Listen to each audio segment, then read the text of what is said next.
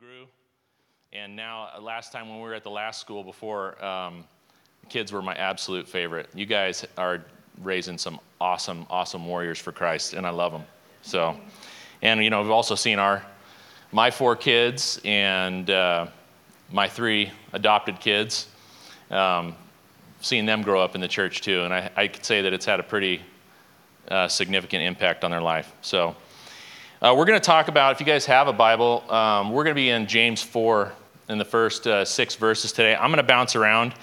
I'm not a great organizer of my thoughts. So that's one thing that I know about myself when it comes to teaching and preaching.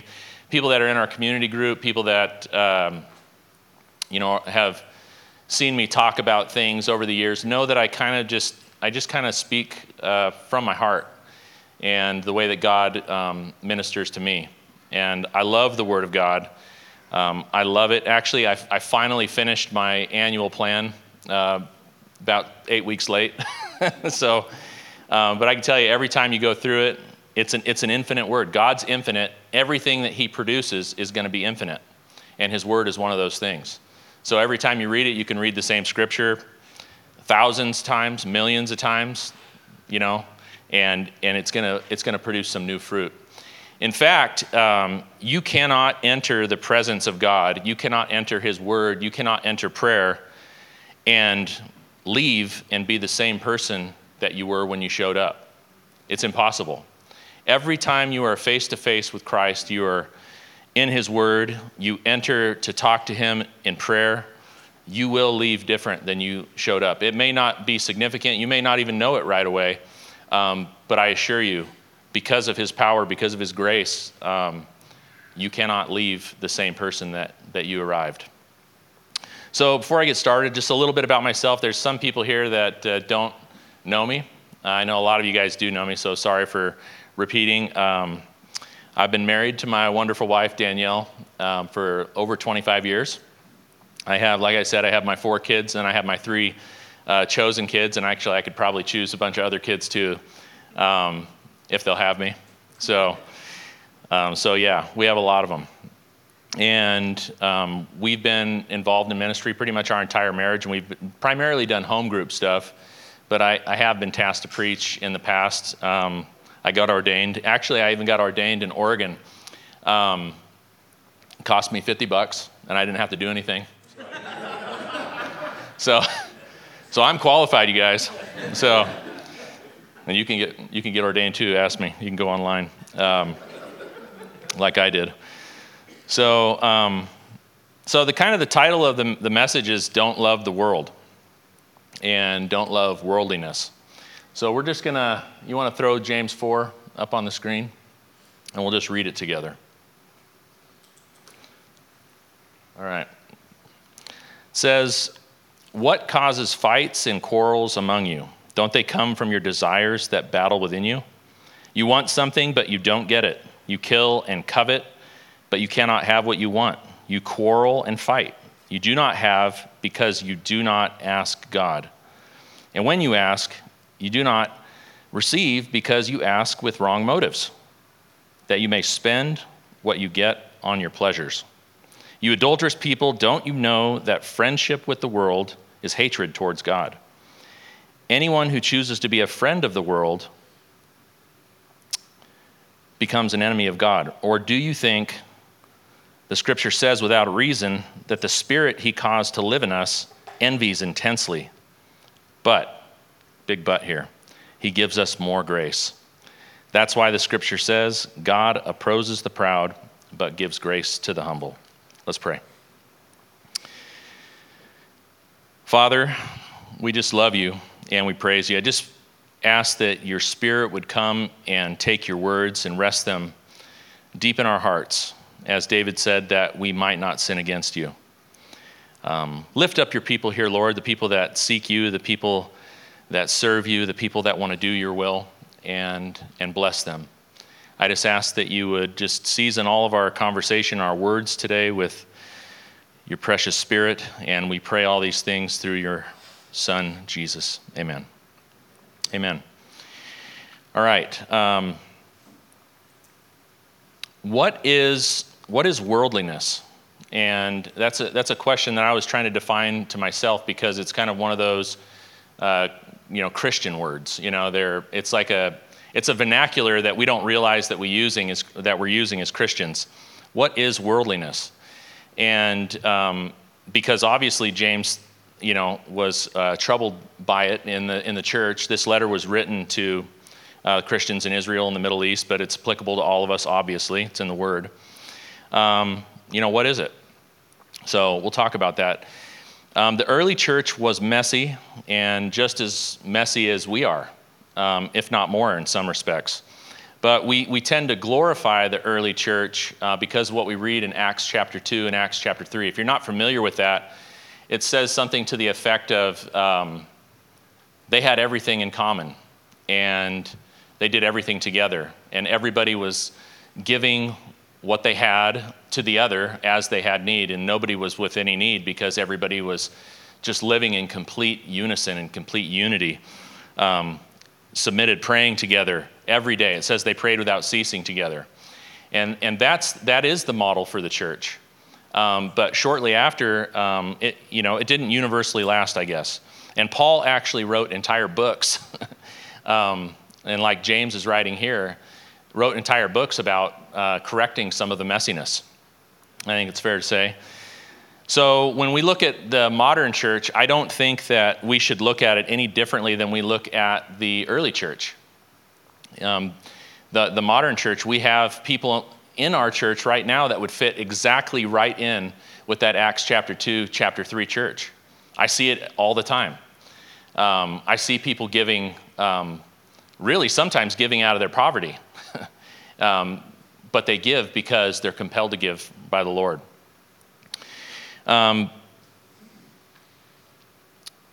So yeah, Paul rebuked and educated, and James did that and taught them about the real grace of God.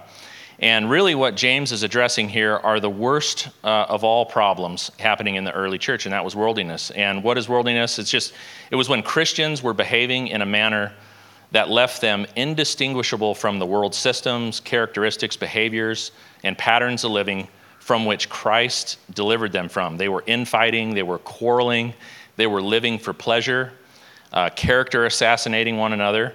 And these are obviously all contrary to the way Jesus commanded us to live. And in John 17, Jesus said that he wanted us to be in the world, but not of the world. But the worst problem of all was worldliness. So you think about what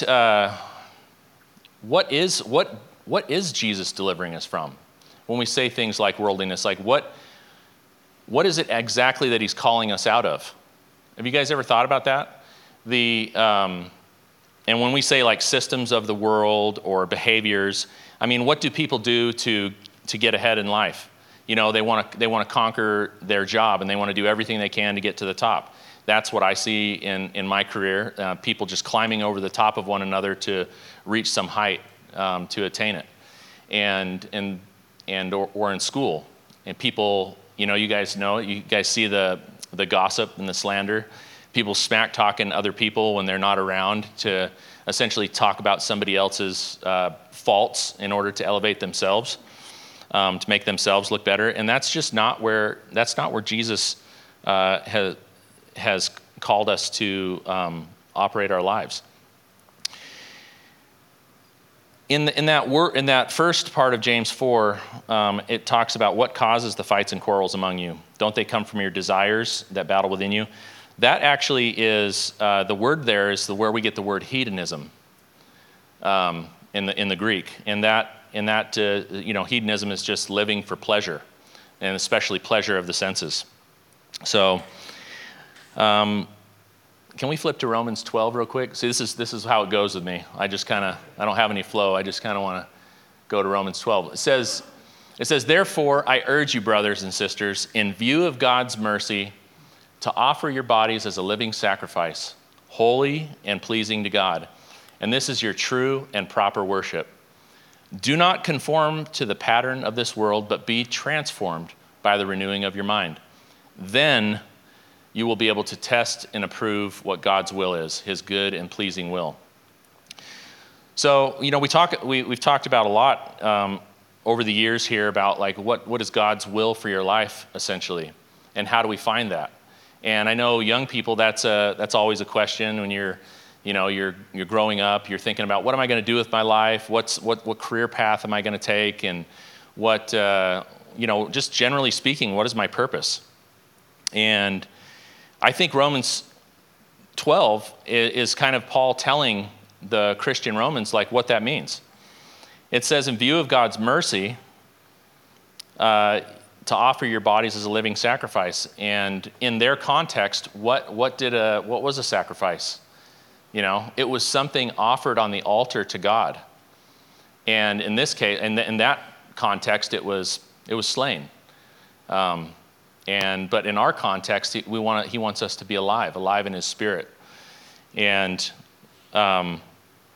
that, committing to that and living that way is how you find out and are able to test and approve what God's will is for your life. And how do we know what God's will is for our life when we're there? We're pressing into the scriptures.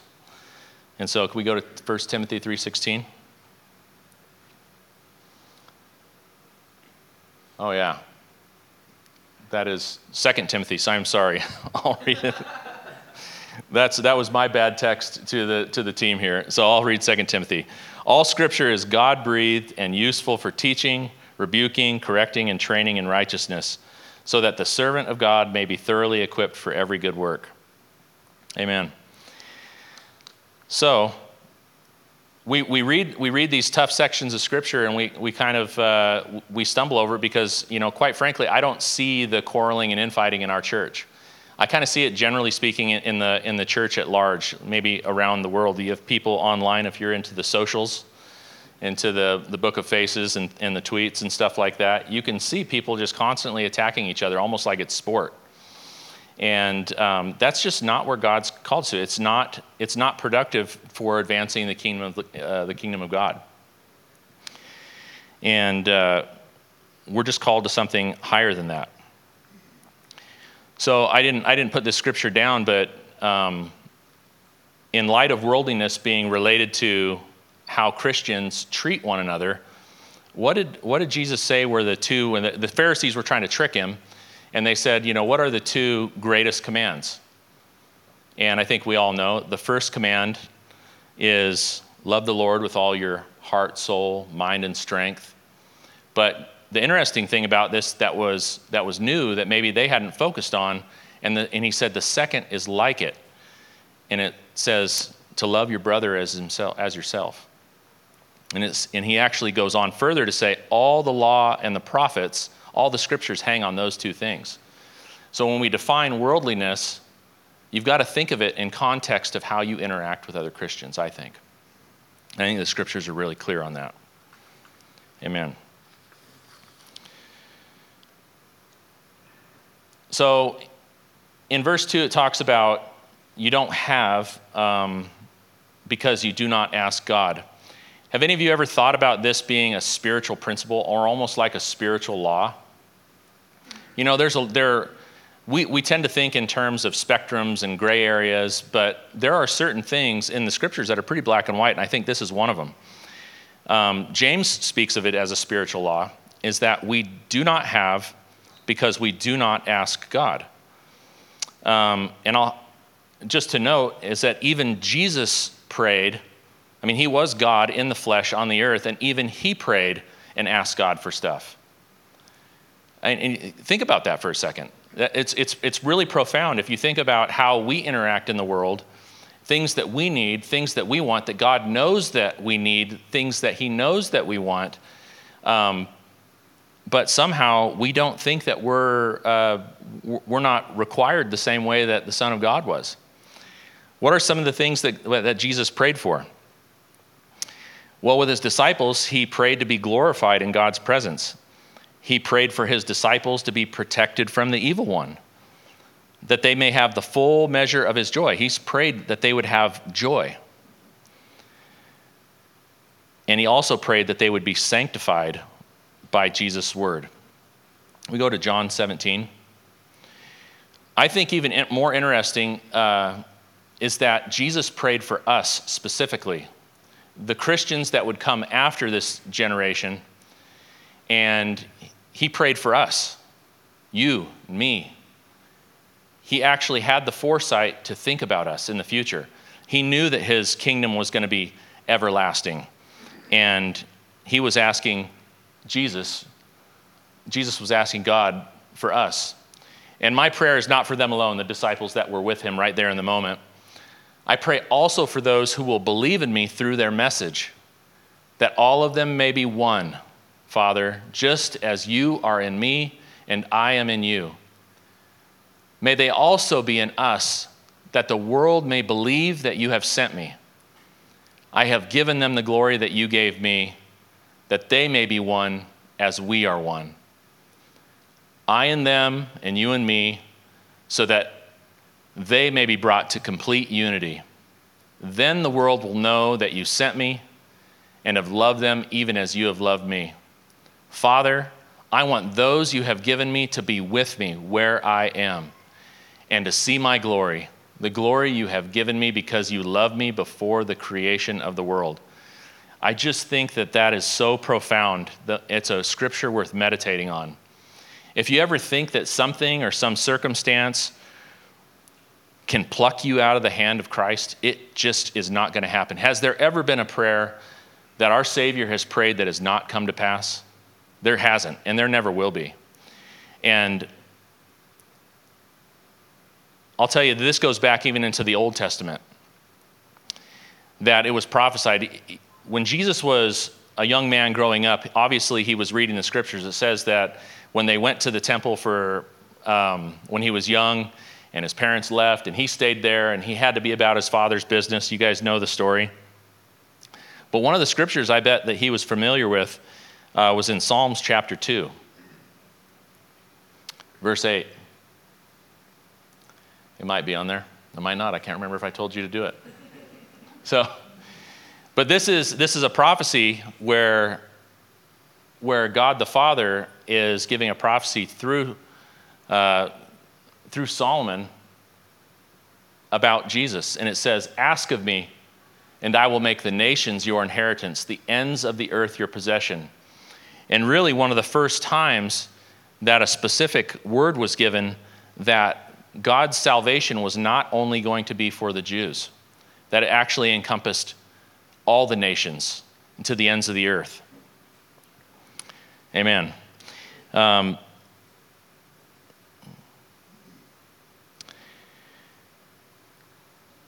What is, when we come to God and we ask him in prayer, like what is it that we're asking for? And I think that we get this twisted a little bit sometimes. The purpose of prayer is not that we should come to a reluctant God and try to get him to acquiesce to our desires, or to try to get him to line up with what we want. That is not the purpose of prayer. The purpose of prayer is that we are to align ourselves with God and his will for our lives.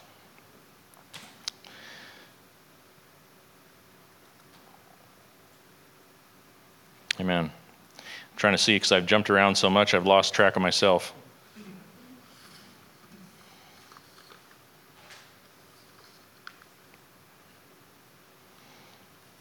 Yeah, so in verse 4, it talks about it being adulterous and hateful towards God to love the world, which is the systems and the desires from precisely what he is delivering us from. Press into God and allow himself to reveal himself to you. You know, it talks about in verse 5 that God's a jealous God, and that's quoting a scripture from way back in the Bible in Exodus chapter 20. Do we have that one? I can't remember if I told you to give that one as well. So it says, you shall not bow down to them or worship them, for I, the Lord your God, am a jealous God, punishing the children for the sin of the parents to the third and fourth generation of those who hate me. And what in the New Testament, God gives us a bunch of greats. His love is unconditional.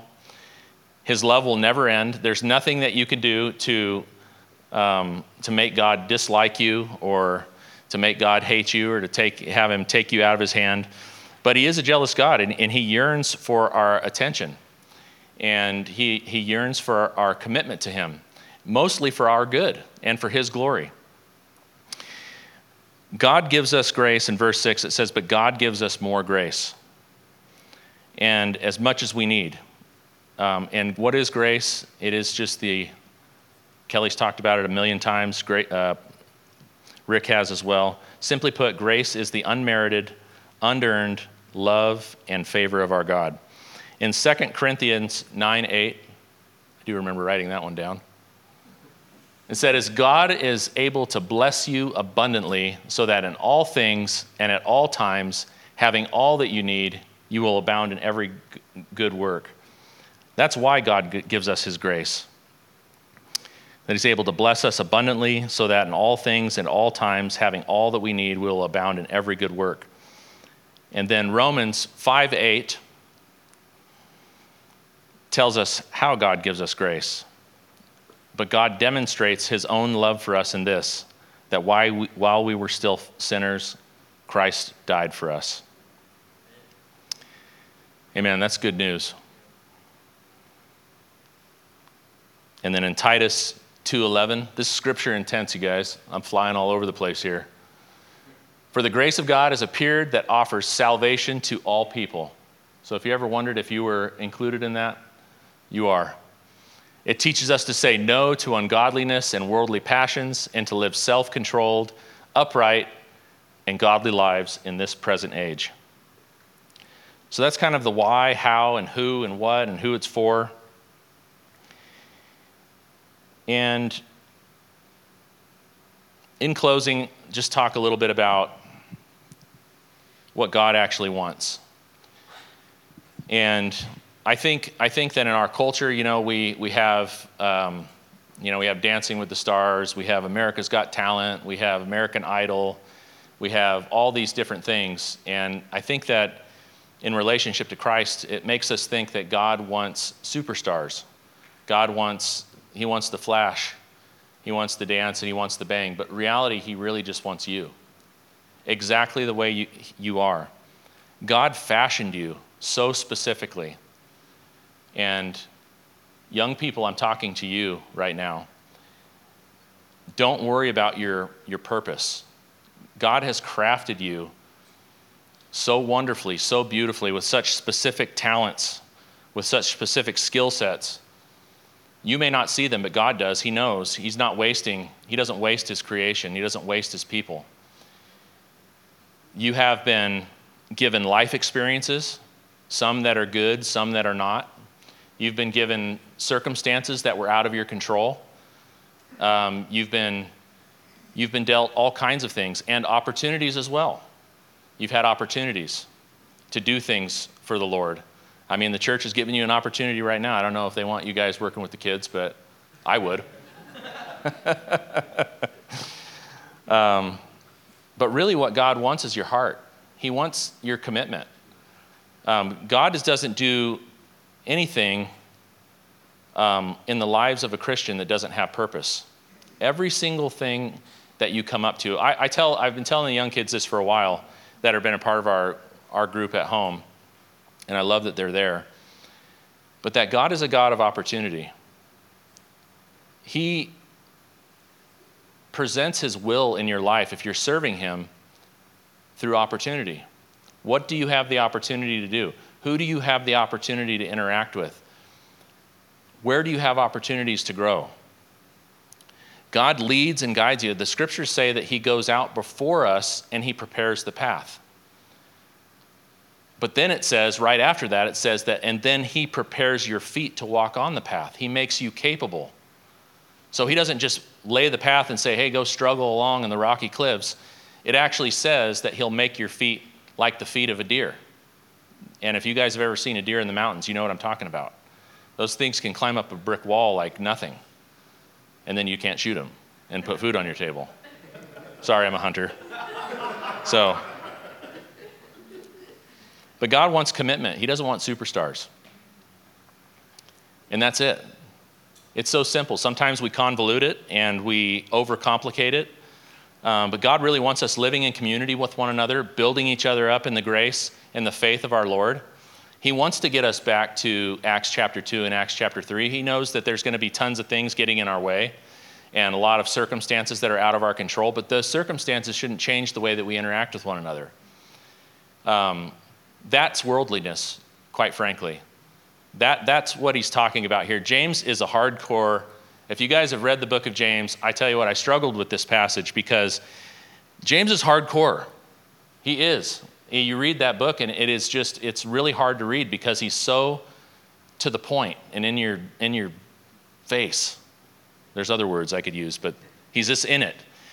But the message is actually quite a bit more concise than that. It's really, the worldliness is how we interact with one another in love, in grace. And I can tell you that young people, you are making a difference. You guys have made a difference in my life. You've made a difference in the people's lives in your school. You've made a difference in the lives of other kids that are around you at church and everywhere you go. And elders like myself, you're doing the same. I look around this room and I hardly see a person that hasn't significantly impacted my life. And I think that it would be good for us to take note of that. Kelly, Rick, Paul, you guys are just so, and Pat, and my homie, Toph. I'm telling you what, it's had a profound impact in my faith, in my life. And just, it would be good for us to remember that. When you guys are up here singing, it's powerful. Where 2 or 3 are gathered there, the Spirit of God is in the midst of you, and you're lifting us up so we can worship just like the angels in heaven. And they're here with us. So, I'll close with that. So submit to his word, know his word, accept his grace. Stop, don't beat yourself up, don't be mean to yourself, don't talk mean to yourself.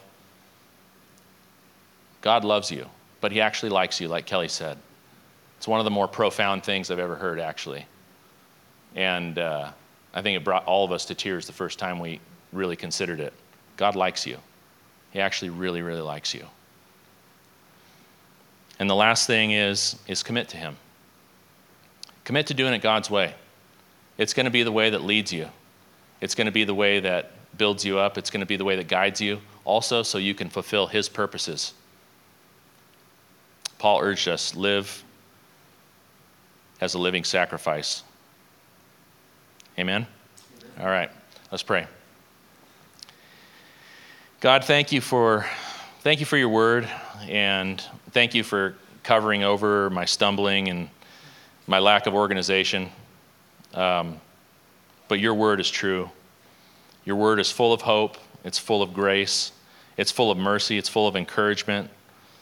And I just pray for my brothers and sisters as they go out through the week that they would know that they're important, that they're loved by you, that they're liked by you, that they can make an impact. Just pray that we would commit to you collectively and that we would commit to you individually. We love you, Lord. We praise you. Thank you in Jesus' name. Amen.